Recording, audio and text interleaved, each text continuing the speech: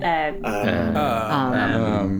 experience of eating meat Growing up, it was something that was kind of taken for granted. I don't think I ever considered not eating meat. I think we had some sort of animal every night of the week. And I was obsessed with McDonald's when I was a kid. And my mom really liked it too. We inherit a lot of our food habits from our parents. I think our parents' generation truly believe that humans need red meat, that we have this need for animal protein. It seems that they're very hard pressed to let go of. My father certainly is the type of person that stipulates a meal must contain potatoes, veg, and a meat item. You know, it was very normal. It was on the plate at least once a day, sometimes twice a day, maybe even 3 times a day. Gosh, I don't know. So I didn't really start thinking about it myself until I moved out and I was purchasing meat myself. I never ate loads of meat growing up because my stepdad is vegetarian and my sister has been vegan from when she was really, really young. I do remember having meat as kind of like a treat, usually like at a barbecue. Used to really enjoy that, and in fact I still find the smell of barbecuing meat really attractive even though I don't eat it anymore. Welcome to Less and Better, Episode 1, It's Complicated. I'm Olivia Oldham. I'm Katie Ravel.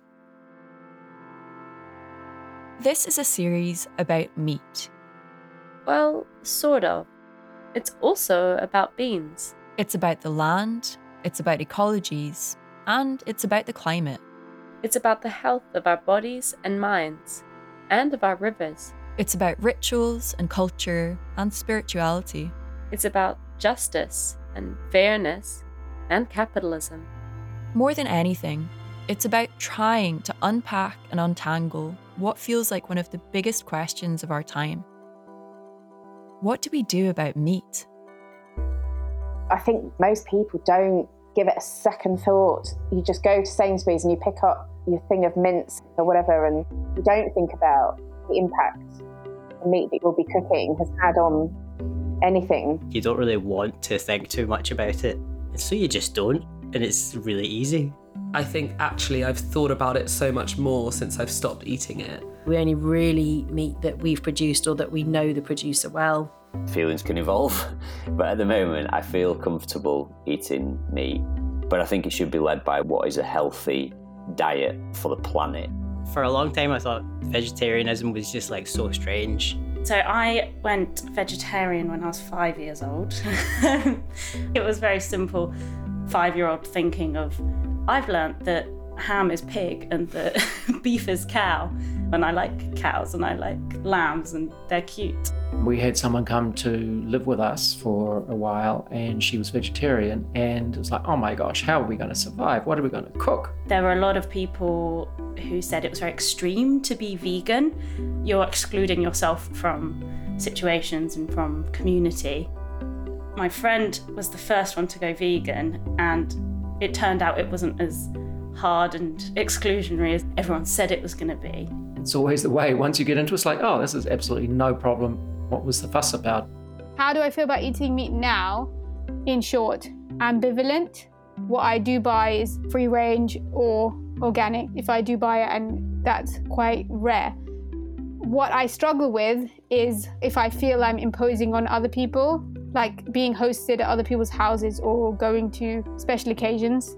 What's important is that the meat is raised in a healthy way, and healthy in every sense of the word, in the way it affects the body, the animal, the surroundings, the planet, everything.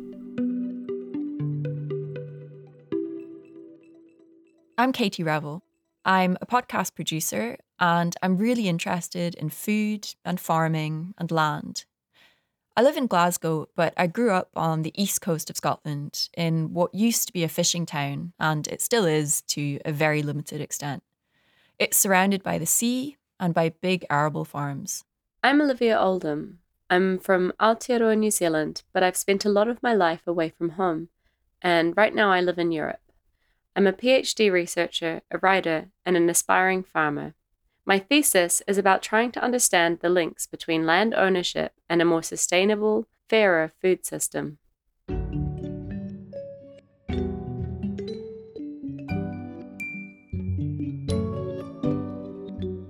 Do you eat meat? I do eat meat now, which almost feels like quite a strange thing to say because for a long time I was vegetarian and that was quite a big part of my identity actually. As a young child, I made what was at the time quite a straightforward ethical decision to not eat meat because I didn't like the idea of animals being killed for me to eat them. And so I was vegetarian with some breaks pretty much up to when I went to uni. And that was when I started getting interested in food politics and food production and really thinking about these things in a slightly deeper way and wondering whether not eating meat really was the best thing for me to be doing, especially in an environmental context. You know, I came to the conclusion that what I should be doing was eating as locally as possible. And given that I was living in Scotland, having the majority of my protein come from things that couldn't be produced in Scotland, I started to question that. So I made, I guess in a way, quite a cold, rational decision to start eating meat occasionally. And that was wrapped up in all sorts of grand ideas about, you know, only eating meat if I knew where it was coming from and how it'd been raised and it was traceable and doing it very, very consciously. And that's still what I try to do, but I'm not consistent. You know, last week I had a pizza and it had some ham on it and I didn't ask where it was from and I don't know where it was from. So I'm definitely not consistent with that. That's very relatable.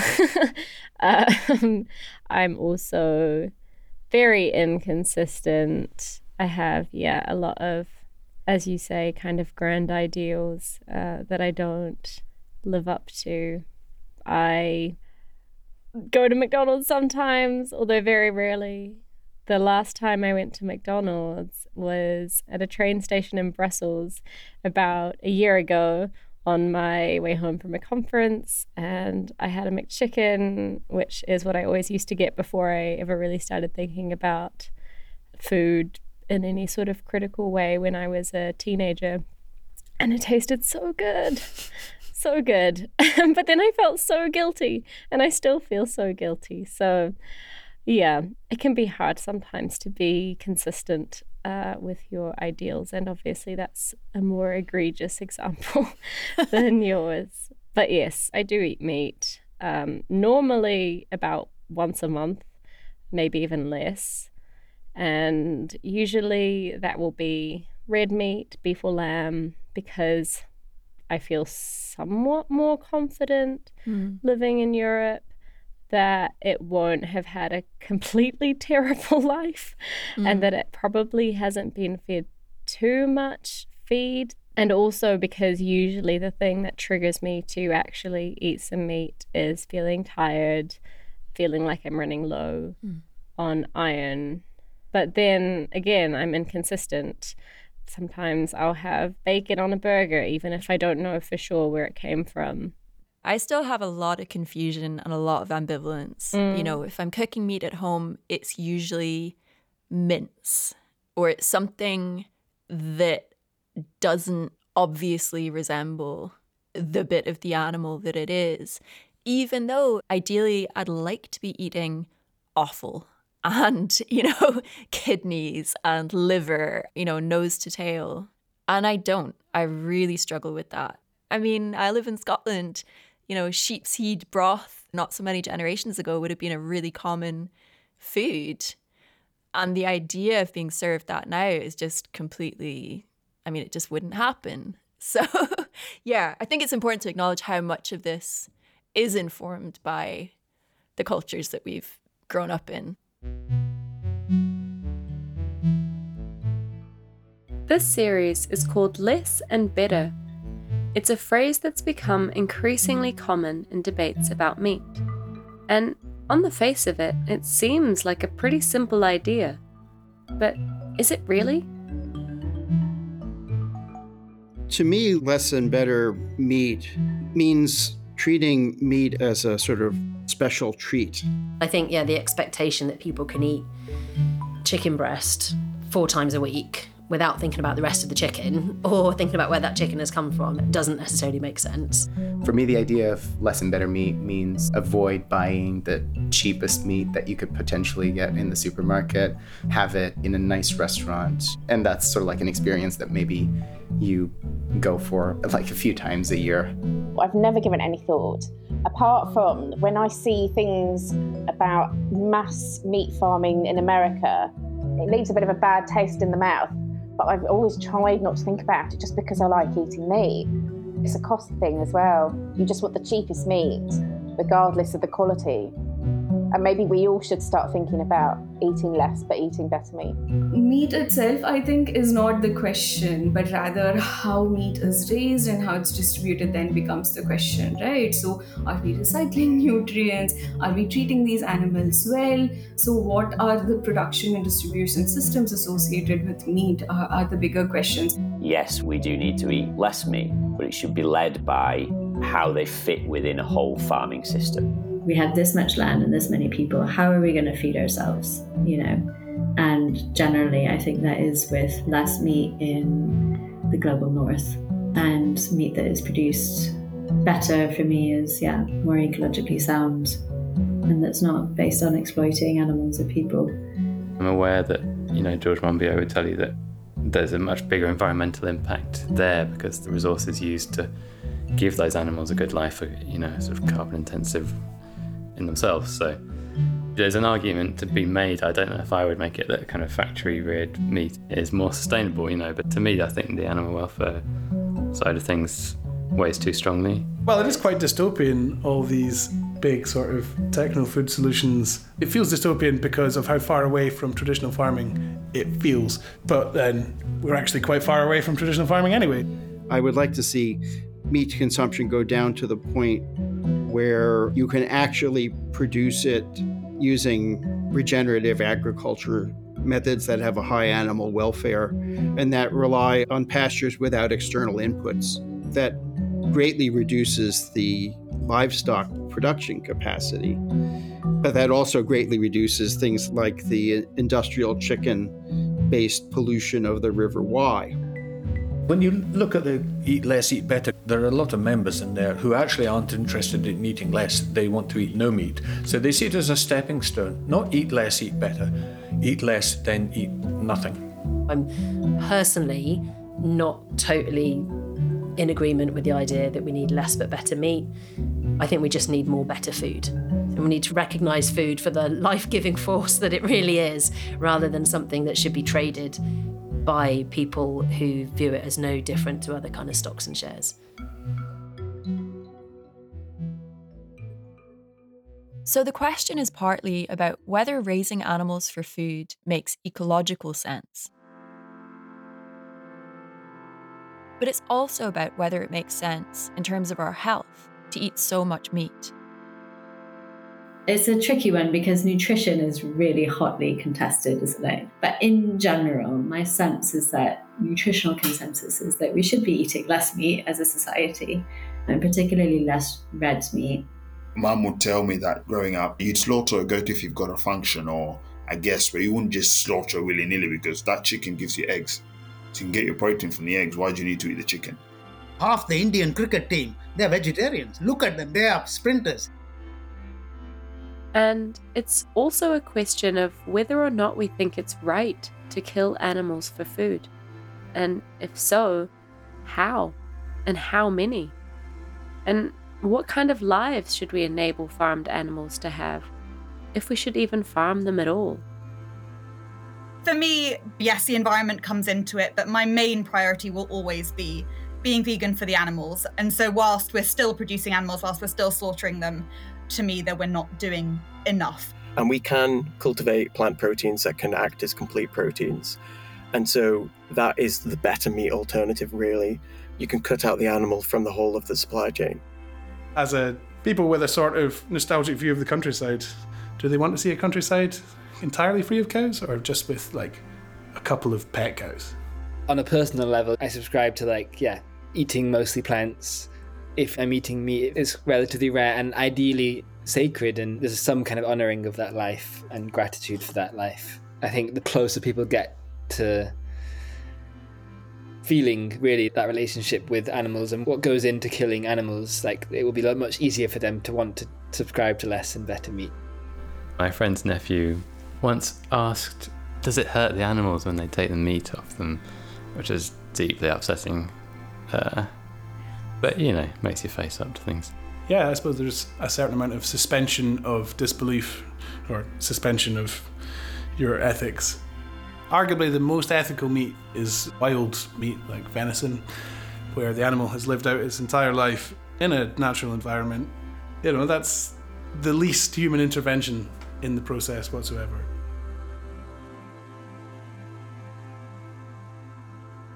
Another part of Less and Better is about fairness. One person's less might be another person's more. How do we make sure that everyone has enough good food to eat? Food that they've genuinely chosen? If it's left up to money and what people can afford, how do you achieve that? Less meat for people without money and, organic food for those with lots of money. Like, I could easily see how that happens. You could say that's the path we're going down, potentially. I think the cost of living crisis especially has kind of made it quite obvious to me how access to food and quality food, the disparity is just unbelievable. So it's easy for me to talk from a point of privilege. I would prefer a term of we need to moderate meat intake, which means if a population's consuming too little, they could increase it, and others who are consuming too much could decrease it. I think it's absolutely the place to start, because I think often the conversation is about we need to stop eating meat to try and save the planet. But then that is responded to with a lot of hate and anger and history of people who are farmers and people who have a culture where eating meat is really important to that food culture. So I think it's a place to start where it's accepting that you don't need to have all or nothing. It's recognizing different people's starting points. So it's from wherever you're starting, it's less and better. Yeah, so it makes me feel hopeful. It's a bit more neutral than saying cut down meat altogether. I think it's almost that if you are putting yourself up on a pedestal and saying, I'm perfect, I'm this, and this is what's good, then you will always have people who, for whatever reason, are trying to undermine you. At the end of the day, it's not about who's better, it's about everyone hopefully sharing values of trying to have less harm in the world. Clearly, less and better meat can mean quite different things, depending on who you ask. People have different priorities and different motivations, and they're speaking from dramatically different contexts. So, why are we making this series? What are we trying to do with it? Well, we're confused and we're conflicted, and we know a lot of other people are as well. The first thing to say is we won't be coming up with any clear-cut answers. We won't be giving you a set of instructions to follow in your own life. Really, this series is about coming up with questions. And in some ways, that might be a bit frustrating. But we also think it's the most honest and hopefully the most productive way to move the conversation forward. A lot of existing discourse on the meat issue that we see in the press, on social media, and in political debates, a lot of it tries to boil the question down to a simple, straightforward yes or no, right or wrong. In the process, it ignores the inherent uncertainties involved. This simplification is often based on the idea that if we allow for all the nuance and complexity, it's just too confusing and time-consuming. The argument is that something needs to change now, so let's stop mucking around with the details and get on with the radical changes we need to make to reduce methane emissions or eliminate animal suffering. And on one level, we agree. These problems are really urgent, but we also have some reservations. The thing about that approach is that it ignores the fact that our ideas of what's right and wrong are not neutral, objective facts. They're deeply emotional, they're value-laden, and they're fundamentally subjective. For a start, less is necessarily relative. In the United States, for example, a recent study showed that around 12% of people eat half of all the beef that's consumed there. So less and better for people in that top 12% is going to look really different to what it means for everyone else. And how much less is less also depends on what goals are most important to you, not to mention how you quantify them. How much less would be optimal from a climate perspective? What about from the point of view of biodiversity? And what if what you're most concerned about are farmers' livelihoods or the ability of everyone to access nutritious, culturally appropriate food? Even then, things aren't straightforward. For example, there are lots of different ways of understanding climate impacts. And prioritizing biodiversity isn't simple either. It almost always involves difficult decisions about which non-human lives matter most and where. And the same goes for better. For some people, better might mean better tasting. For other people, it might bring to mind images of happy cows in green fields, or gleaming laboratories with no animals in sight. But again, different goals or priorities might come into conflict. What's better for the climate might be worse for animal welfare. And even when we are clear about what we want to achieve with better meat, there's no silver bullet. There are always complexities and nuances that muddy any idea we might have of a simple solution. The idea that there isn't kind of an obvious right or wrong answer is not something that I have always been very good at recognizing. Mm-hmm.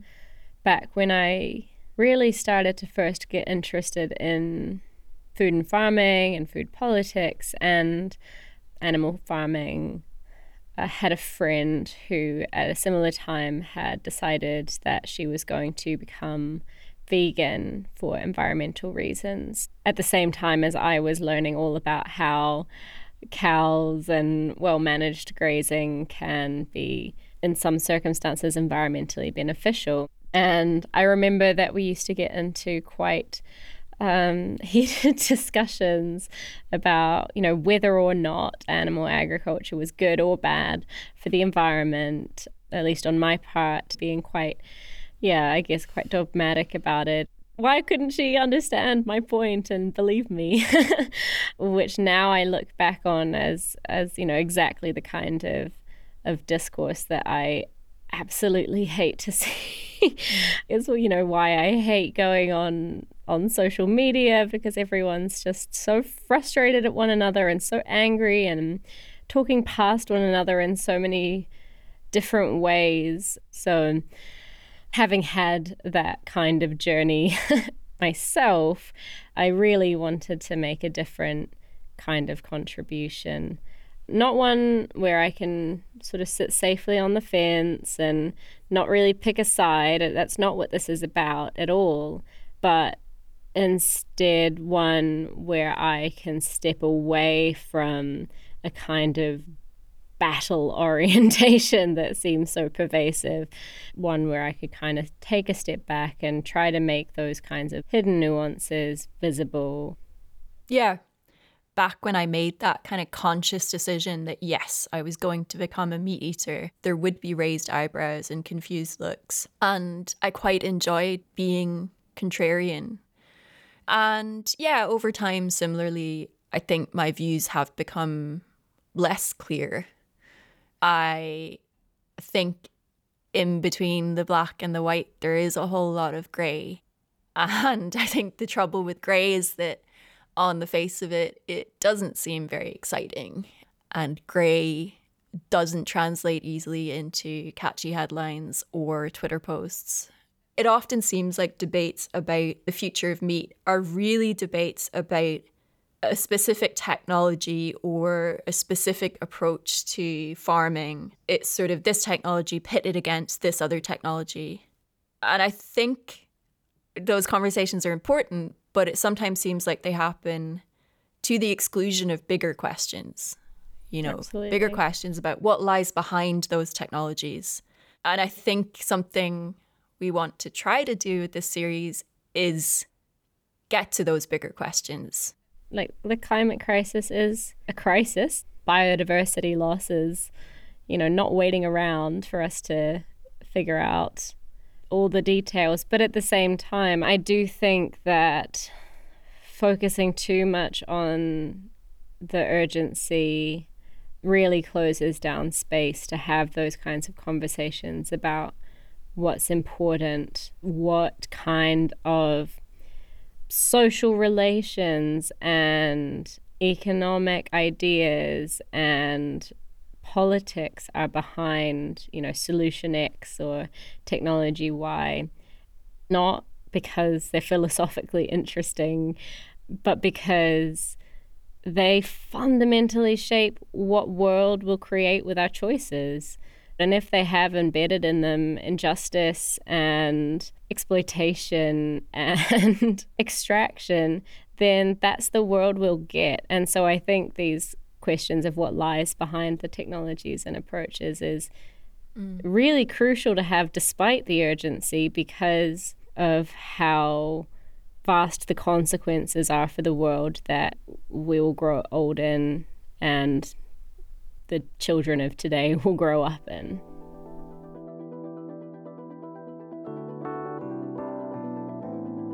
So, yes, when it comes to this big question, the question of whether or not, or to what extent, we think meat should be part of our diets, on one level, we can think about that by drawing on the facts and figures available to us.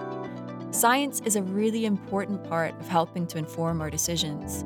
But at the end of the day, we can't just rely on the evidence that science provides us with. All the scientific evidence in the world can't tell us what's right. What is can't tell us what should be. So, how do we navigate through these uncertain waters? Instead of trying to draw a new map, to lay out with certainty a new way of viewing the world, we see this series as trying to build a new sort of compass. As we've journeyed through making the following 7 episodes, we wanted to see if we could find some principles or values that might help us to orient ourselves when it comes to working out what less and better meat means for us. We know that this compass might not always point us in the right direction. It might not always help us to find the right answer, but we hope that it might help us to at least find some of the right questions to ask. This is partly about the choices that we and you make as individuals in our day-to-day lives. What to eat, where to get it from, if you're a farmer, how and what to produce, how to distribute what you produce. How do you decide? But it's also about bigger questions. How can you understand and untangle all the competing stories of meat? What visions of the future of farming animals, or not farming them, do you think are worth fighting for or fighting against? Of course, Olivia and I have got our own opinions, and inevitably those will be part of the narrative. But we want to leave you with questions that might help you make your own decisions and to orientate yourself towards your own vision of the future of meat and what less and better might mean to you. Over the rest of the series, we'll be coming at that question of less and better meat from several different angles. We should point out that this is, of course, a huge subject. There'll be a lot that we miss out. For one, our focus here is on meat. We won't really be talking about dairy or other non-meat animal products or fish. And to keep things manageable, we've limited our geographical focus to the UK, although we have done our best to keep in view how decisions made here might impact other parts of the world. In the next episode, we'll be taking a deeper dive into what some people see as the most important issue when it comes to the future of meat. How can we understand the impacts of producing meat on our living environment? I enjoy consuming meat, and I continue to consume more meat than is probably a sensible amount.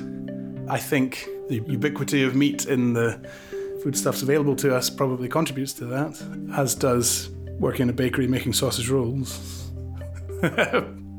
For me, growing up in Kenya, I think I was about 11 or 12, and we were at my grandmother's place, and it was around Christmas time, and there was a goat being slaughtered, and I just ran off. I was like, nope, I don't want to see that. My best friend will never eat lamb, I don't think ever again, because she found out aged 8 or something that, this was Basil the sheep that she was eating, that she'd reared.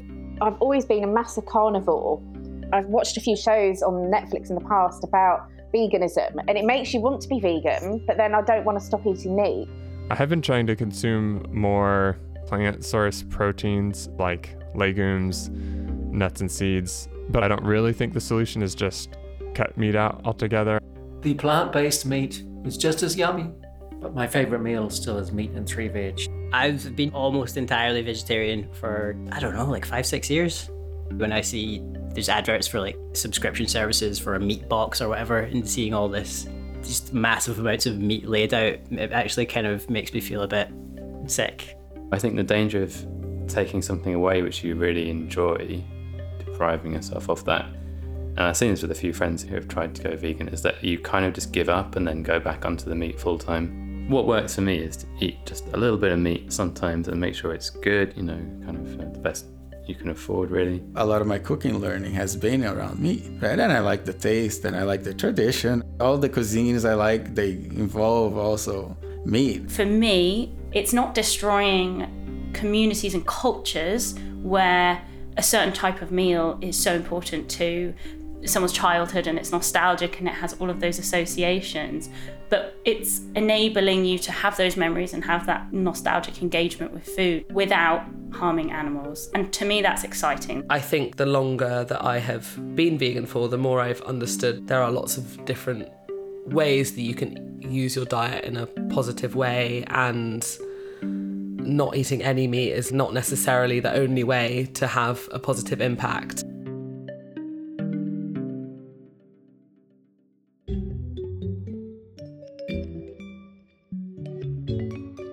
Thanks for listening. You can find a transcript of this episode and links to relevant resources on the Farmerama website. If you value what we do at Farmerama, please consider supporting us on Patreon.